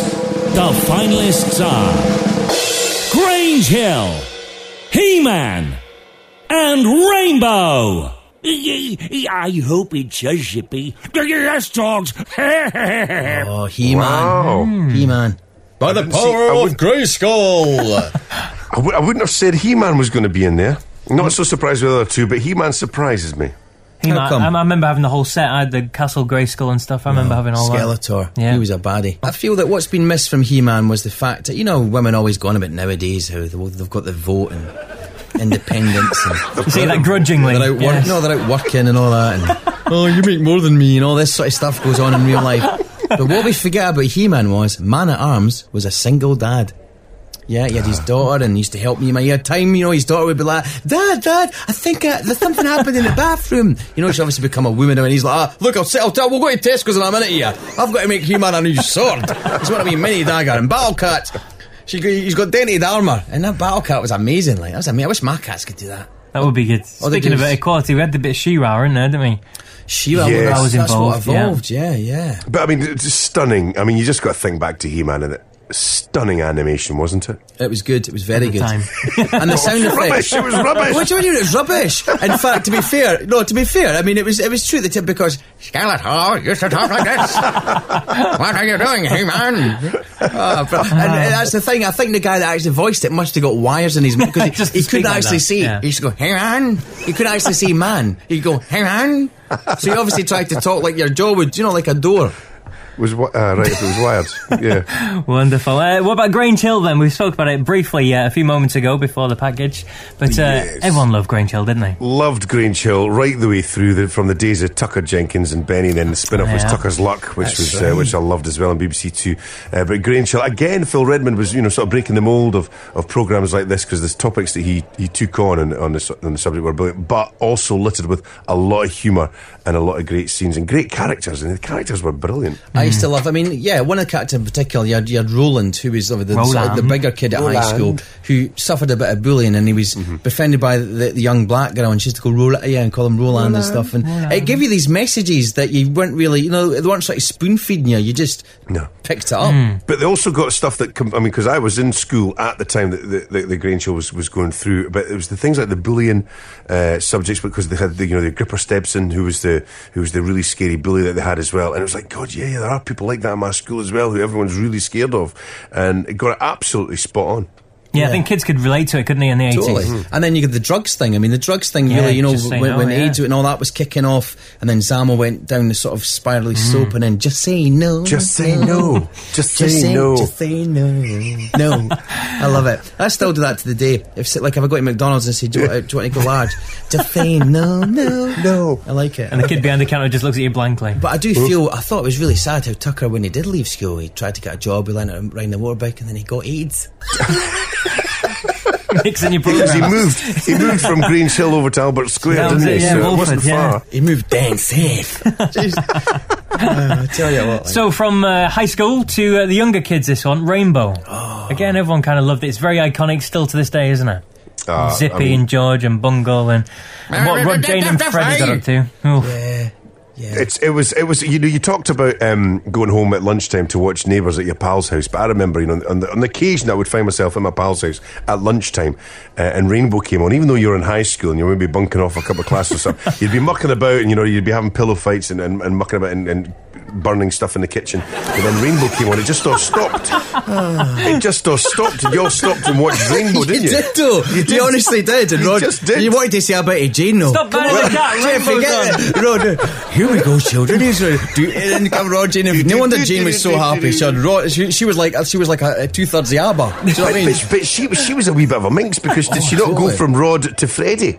Totally. In real life, she had it was originally Rod and Jane, and then Freddie came on the scene, and she moved from it was really saucy behind the scenes action at Rainbow. Poor Bungle. You thought he was in. Poor Bungle, yes. And there was the vocal talents of Roy Skelton, who provided Zippy and George. It was one guy who did both the voices, and he did them at the same time. Can you do any voices? I can't do the voices now. I won't even begin. I did honestly, do you know something? I had you as a George. I thought you'll be able to do George. See, I can't do it. But I interviewed Roy Skelton once. They'd remixed the Rainbow theme and put George and Zippy on it in the sort of early 90s, and interviewed him for the radio. And I spoke to him on the phone. He says, now, you got to understand, I will be doing this as George and Zippy at the same time. Wow. And he came, see, I can't do it. And he would just cut from one voice to the other. And it was incredible. He had this sort of split personality that he could do. And that's how he did it as the Puppets. And I thought that Jeffrey he had such a cool voice. It was so soft, and when he spoke, you listened. Do you know what I mean? He sounded like a big Jessie, though. Oh, he did, though. He was a big woman's blouse, but tell you what. Excellent. Look at a few of the ones that didn't make the final three then. There's the likes of Wonder Years, Button Moon, Fraggle Rock. Wonder Years. Yes. What was the name of the woman, the Wonder Years? Was it Kevin, the wee boy? Kevin was a boy, yeah. And what was the girl's name? Was it Winnie? Oh, I remember. Oh, yes. I loved her. Do you remember the rumour that went around a few years ago that Marilyn Manson actually played a character in Wonder Years? But it wasn't, no. Of course it wasn't, but it was like a big rumour that went around. I had a rumour that... Because he played Geeky Pal, that was what the rumour was. Oh, that's right, yeah. Geeky Pal with the glasses. Who I think that... What's the geeky guy in The Simpsons with the glasses? I think he was based on his Geeky Pal from Wonder Years. It could be. Yeah, but I had a rumour Marilyn Manson was in Beaches. There's one bit Midler's sitting there, and there's like a goth kid next. I think he was lined up to be in Beaches, but there was an issue with the fee. So it never actually happened. Well, listen, you don't have to worry about that. I know you've got a wife to buy shoes for and kids to feed. We'll sort you out, Grant. Okay? We'll discuss that at the end. An MFR sticker. Yeah, I hope your temperamental eyes to end doesn't cut off our guest, Paul. Once we've got all we need out of it. Wonder Year's brilliant. But what about Inspector Gadget? Another animated classic. What about Nightmare? Remember that? Sidestep to your left, sidestep and to your right. And that was all like... Oh, no, I don't remember that. Blue screen, it was like... the boy had a helmet weird. on, and you had the people sat there, and... Oh, that was lovely. It was good. Let's find out then which was voted the best kids' TV show of the 80s. And the winner is... Grange Hill! Sorry, George, By a landslide majority, the biggest win of all of the awards, Grange Hill with 34% of the votes. Do you know what's not won surprising? Do you know what won it for Grange Hill? What? Sausage on a fork. Do you remember that? It was just like fantastic. That was the most chaotic thing that could ever happen in a canteen. A sausage and a fork would come flying across. You know, you totally not a 15-year-old girl getting her paps out, not somebody actually snogging a teacher or somebody going, the teacher got me pregnant, he said it was all to do with biology. No, it was, sausage on a fork. What's that projectile coming our way? Oh, it's going to hit my beans. It's a sausage on a fork. And it was perfect. If you ever put a sausage on a fork, that was perfect symmetry, because you had the 4 prongs and there was enough sausage either side of each end of the prongs on the fork. Fantastic. And whoever chucked it. What was it? Because it's just a weighted item. You think, must have been in the athletics team. It was Jonathan Edwards. Bullet Baxter trained him himself. Brilliantly. Wonderful. Brilliant. Let's move on to the 6th and final award then of these wonderful erratas, and it's the big one, the Ultimate TV Villain of the 80s. Ultimate TV Villain of the 80s. The finalists are the Daleks from Doctor Who, J.R. Ewing from Dallas, and Zelda from Terrorhawks. Zelda from Terrorhawks? Oh my word. She's in EastEnders nowadays. Phil's bird. Is that not Zelda from Terrorhawks? That's terribly cruel, but very funny. Zelda from Terrorhawks used to scare the She scared the life out of me as well, I'll be honest with you. Because quite frightening. That was an odd TV programme, wasn't it? It was weird. It was very sort of... all like ball head things. Well, you know that there was a movie in the 80s, you know that, like, remember Labyrinth with David Bowie? Yeah. Well, that was the same puppeteers that did that, because it was all Jim Henson, and then they did the Black Crystal, and they did Terrorhawks, they did all that, because they all had the similar sort of... But Terrorhawks was... I really can't remember what it was about. It was like a science fiction, and she was baddie, and she'd just appear, and then you would absolutely pap yourself. Because there was no build up to it, she would just go with her hair. And you go, jeez, is that the bird at EastEnders? She's going to end up with Phil. Poor Ben. Hey, they're going to change that boy halfway through his life, and no one's going to notice because they're too frightened of Zelda. Phil. Oh, gee. So what about Daleks then? That's another unusual choice. Scary stuff. The Daleks. Scary stuff. It's the classic tale, though, isn't it? That you watch Doctor Who from behind the couch. There's no sort of cliche when the Daleks were on, but they were so menacing, and obviously the guy, I think it's the guy who designed them, passed away just a few weeks ago, and so there's been a lot of discussion on radios and TV about the fear factor that the Daleks had, and what was it about the Daleks that just made them so freaking scary? And if was it just that voice, that piercing voice that would exterminate? I think you didn't know what was going on. You didn't, because it was this sort of thing that moved around. Do you know what I mean? And when you think about the Cybermen and other baddies, they didn't scare you as much as the Daleks. And even the guy like Stavros, the leader of the Daleks, who now runs EasyJet, I mean, he used to scare the hell. And I thought, I mean, he was frightening just to look at. Oh, he wasn't good. He wasn't a handsome guy at all. But they were. I can see why. They were probably more. Would you put them as bad? Well, you would put them as villains, wouldn't you? But more enemies than just bad people. But they were just bad, and they were also so cold. They just didn't care. Just turned, pointed, and shoot. No questions asked. Yeah. And I'm sure a Dalek took K9 out. What? Remember Doctor Who's wee daughter? What, on a date or? No. Would you like to go out with me? Would you like to see Nando's? Still a black involved with this, isn't Chicken. I think that was the programme. It was Cilla Blackman. She went, oh, surprise, surprise! And she got K9, and it was called Exterminate. And the Dalek number 1, Dalek number 2, Stavros, who's now running EasyJet, he was there as well. And she got a K9. So, K9, surprise, surprise! I'm going to ask you a question. What do we do? And all that. Yeah, it was great show. I don't think it really happened. I think we're off on a tangent. Indeed. Let's look at the third one of the top 3. I think the Viagra's kicking in. Your Viagra, what? Yeah, what's a blue pill? What blue pill? Okay. J.R. Ewing then, he's sadly passed away as well just recently, but again, iconic TV, probably one of the most iconic villains of all time, really, isn't he?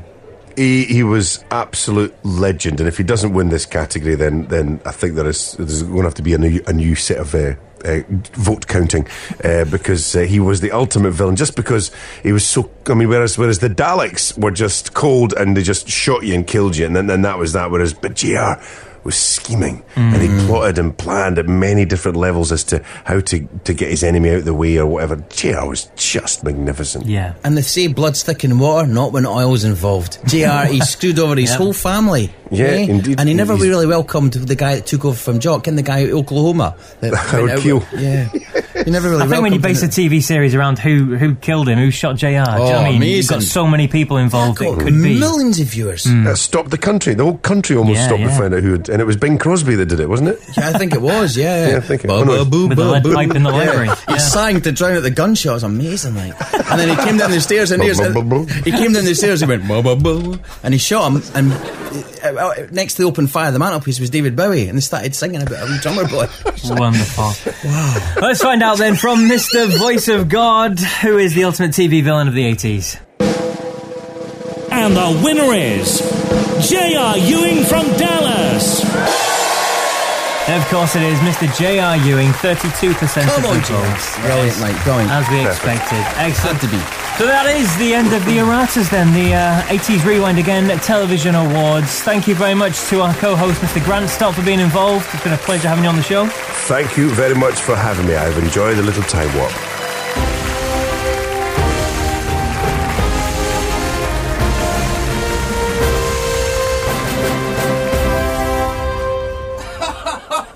Get in here, son. Get in here, son. Sit yourself down. That was good fun, man.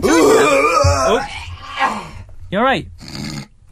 You alright? The prawns weren't good. What I was saying, by the way. That was good, wow, amazeballs. Gutted that Zelda didn't win. Oh, no, it's too ugly to win.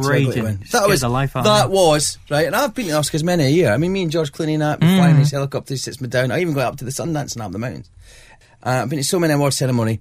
But the erratas for me, the erratas 2013, our inaugural award ceremony. Oh, yeah, hell, yeah. Me, you, Grant Stott, Mr. Pants, just... That was a good move bringing him in. He's got some 80s knowledge on him, that boy, hasn't he?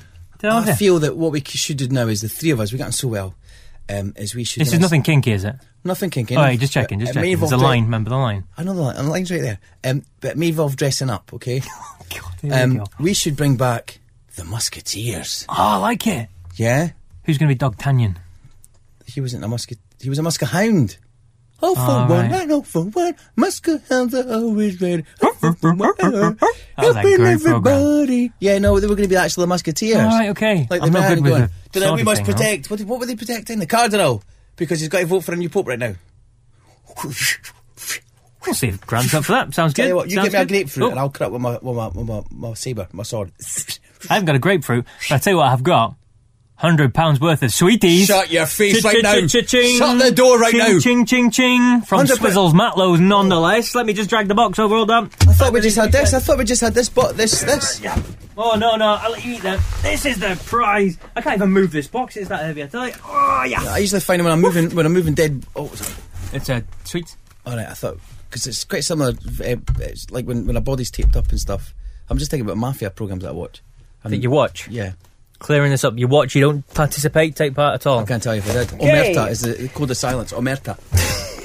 So, £100 worth of these sweeties. Don't look. Hey. No more eating, okay? These stay sealed in the boxes. Double lollies. Oh, my word. So we've got a box of Swizzles Matlows double lollies in squashies fashion. Oh, they look amazing. 10 packets in there. 10 packets in there. Big box. Listen to the box. Listen to the box.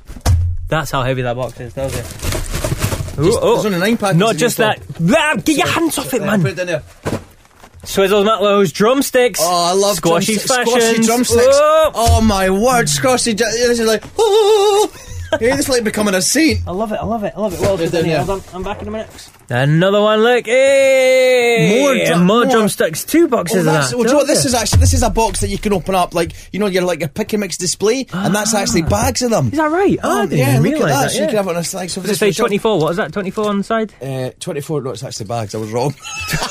So 24 mini bags. This box has got 10 big bags. Oh, you can't read it. I tell you, we've been drinking at the awards. Having a good time.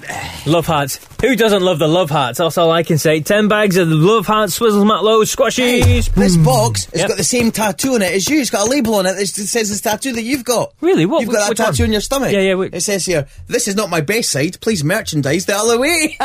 You've got that same tattoo. I saw it one time. You flashed me. You are, yeah. And the other box here. Look at this. Refreshers. is Love Hearts. Swizzles, Matlow's, Refreshers, Squashies. Boom. Yeah, there you go. This Love Hearts squashies. I love them. You know, on the Love Hearts, it's got different messages. Oh, yeah. It's actually got a message here I'd like to say to you. Oh, here we go. My guy. What are you laughing at? That was quite nice. I'm quite flattered by that. Thank you very much. Don't laugh at me, though. All right. That's like when It's somebody... a fun laugh. That is the Fun worst. laugh. That's nice laugh. You're lucky I never said I loved you. You say it all the time. Paul, I'm used to it now. Just stop right now. Just stop. What? And not just... What? I think I do love you. Have you been drinking? You've been drinking far too much of them awards. Champagnes. All these boxes are going all over the place.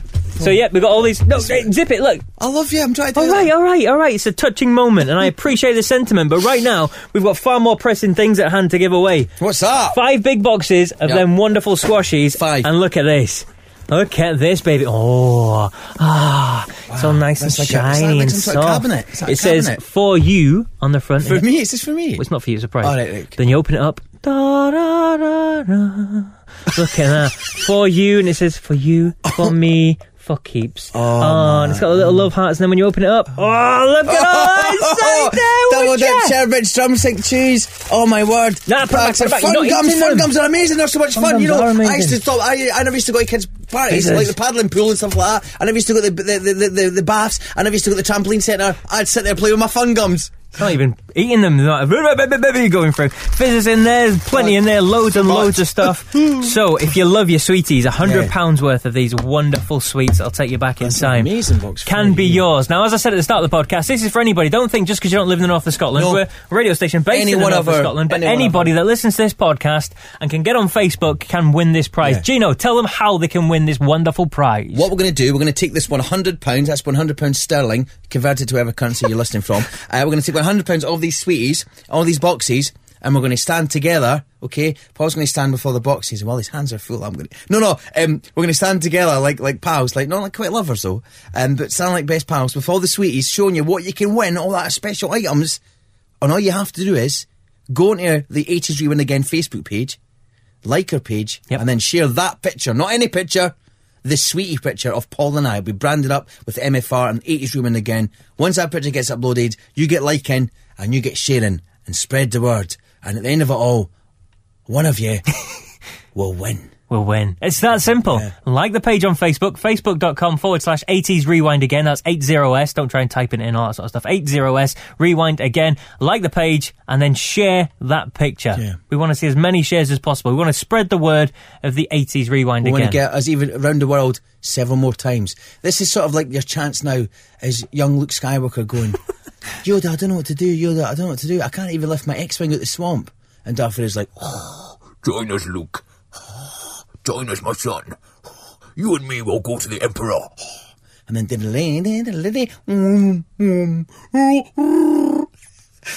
maybe it's not actually. I don't think it is. But I don't like doing Chewbacca Airboy every time I do it.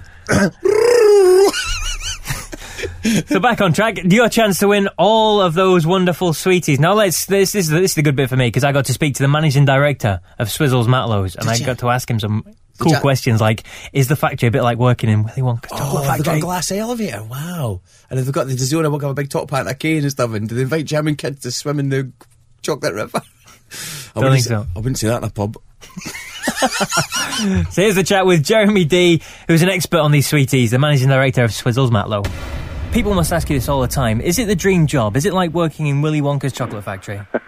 Well, there is, I think, quite right. There's probably quite a Willy Wonka connotations with when people mention that. When I mention you run a sweet factory, and there's certainly some magical imagery, I think, that comes to people's mind. And I mean, look, it's a fabulous product to be involved with, and something which, you know, inspires a lot of positive memories and happy associations with people. It certainly does, and I was surprised at the sheer volume of sweets that are created there. Not just the numbers, but the types of sweets. So, Love Hearts, Drumsticks, Fizzers, New Refreshers, all these kind of things. Whistles, Parma Violets. There's so many well-known brands that you create. Yeah, it's a huge range of products, and I suppose we're quite unique in being able to make such a diverse range of products, and also having products that are familiar with so many people. with all of that great heritage against them. Just like a quick chat about Love Hearts, because they were always my favourite. You don't actually do personalised messages on the actual sweets. I thought maybe you'd be able to pay for it in this kind of day and age, but you do personalised wrappers, but you don't often do personalised messages on the sweets themselves, do you? Very rarely. We were lucky enough to have Princess Diana come around the factory a number of years ago, and we presented her with some personalised sweets for her and the princes. But other than that, we've recently done a range of One Direction Love Hearts. So we've done a licensing deal with them, and we've producing Love Hearts with names, the boys' names and the names of the songs on the actual Love Hearts. But other than that, as you say, it's pretty rare. We do personalised wrappers, but it's pretty rare for us to actually put something on the tablets. And something that we're giving away on the podcast today is the new invention Squashies. Now, give us a little bit more information about how this came about, because it's basically taking the sweets that we all know and love and changing them to something completely different, isn't it? Yeah, absolutely. I mean, the market is very much moving towards soft eating, and gums are very popular in the market. So we obviously got these great brands, like you've mentioned, like Drumsticks and Love Hearts and Double Lollies and Refreshers, and we thought, what could we do to perhaps take all of the characteristics of those sweets that are recognised from a taste and flavour point of view, and apply those brands to this soft eating and gum format. So we embarked upon developing these products, and over a number of months, if not a year and a half, perfected the flavours to try and make them really represent the actual parent brands. And then we came up with Squashies. Brilliant. And we're giving them away on the podcast today. And just one final question for me, Jeremy, if you don't mind. Is there such a job title as the sweet taster? Is there somebody that goes around and just tastes them, make sure everything's going okay in the machines and things like that? Well, I mean, it's a very important role. And actually, I mean, joking aside, one of the things that consumers come back to us, we get a lot of feedback around the products, and key theme is that the products taste just like they used to. So in terms of the way that people remember them, and we put a lot of energy into making sure that the flavours that we use are consistent. So if for any reason we do have to change a flavour, then we take a lot of time and energy to make sure that it really replicates what it's always tasted like, so it doesn't deviate from what people remember the sweets as being like in their childhood or for many years. Wow, so the sweet taster is quite a high-powered role then. It's a key role. It is a key role, so I'll be down there on Monday morning to take up my post. Anyway, thank you very much, Jeremy, for joining us. My pleasure, thank you. Remind everyone again how they can win this £100 worth of wonderful Sweetie Wheaties. Here we go. Paul and I are going to take a photograph of ourselves with this £100 worth of sweeties, including that special box that opens up. That's what we'll call Paul's special box. Now, what you do when you see this photograph, it's going to be branded up 80s Rewind Again. You're going to have both good looking guys on it. You have to like the 80s Rewind Again page. So, like the page is step 1. Share the picture is step 2. That's easy. That's all it is. Step 3 could be you being a winner. Wow. And this massive box will come through your door. And if you do live in Australia or Japan, you'll get through a door. And you end up, well, it's true, someone will have to carry it to you. And if you do win, we'll send it to you. Don't worry about that. Just don't tell the managing director, because I think the postage cost might be quite high. But we'll forget that. We'll sort it. So don't worry where you live in the world. Take part. All we want to see is as many shares on that official picture as possible. Get it spread. Let's get loads of people liking the page and sharing that picture. And the For You box, we're going to sign it. And what we'll do, we're going to leave this up there for a while, so you've got to have shared it by the 30th of April, the very last day of April. Oh, what? Let's see if we can make that date. Are you going to be able to put that into your calendar? Yeah, I can make it there. Good stuff, because it's about mid-March at the moment, so you've got maybe a month and a half to get this shared, so we won't reveal the winner in the next episode 9, we'll reveal it in the episode after that, so you'll find out if you've won in episode 10. Episode 10. Or maybe sooner, all depends. Episode 10. We'll see what gets released. It's episode 10. Or it's episode 10. You choose. Sounds good to me. £100 worth of Swizzles Matlow sweets could be yours. Swizzles Matlow sweets. By doing them very, very simple things. Gino Conti, thank you very much. I've enjoyed today's podcast. I've enjoyed the awards. That was something different. Thanks for asking me to come to the awards as your +1. That was really nice, yeah. I thought you were going to take your wife. Well, she's not keen at hosting award ceremonies, and neither are you, as it turned out. But it was good that you brought along your mate, who was very good at it. I got a bit nervous. I just got really nervous, I know. because... I just public speaking. I feel struggling in a little room. I feel a bit under. Appreciate it. So thank you very much. Yes, we heard from the wonderful Paul Daniels. We heard a bit of Jim Bowen as well. And we've heard from Jeremy D from Swizzles Matt Lowe. Don't forget, episode 9 will be out in about 2 or 3 weeks' time. We'll do our best to get it out there. And there's going to be some big interviews on there. Mr. Paul Young, I can put out there already. Paul Young will be on the next episode. Wow. He's in episode 9. Wow.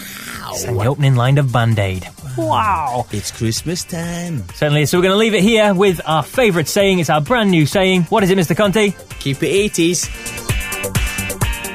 Let's go for a kebab.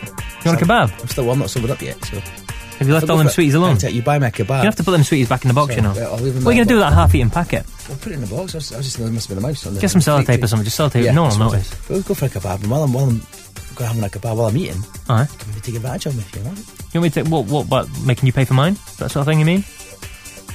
Well, I could pay for, I was going to buy a kebab anyway. Oh, would you? Oh, that's nice, yeah? You need to take me, because I get lost in the street. You get lost in the building, to be fair. Oh, I do sometimes. I end up in the ladies. Lost in that. No, I'm not. Is that by accident or on purpose? No, it's by accident. I get really? lost. I generally get lost. Hey, I sometimes you get lost and end up in the ladies' toilets. Sometimes I go in there to take that young boy that works in the sports team, take him out, because he's in there going, I'm lost.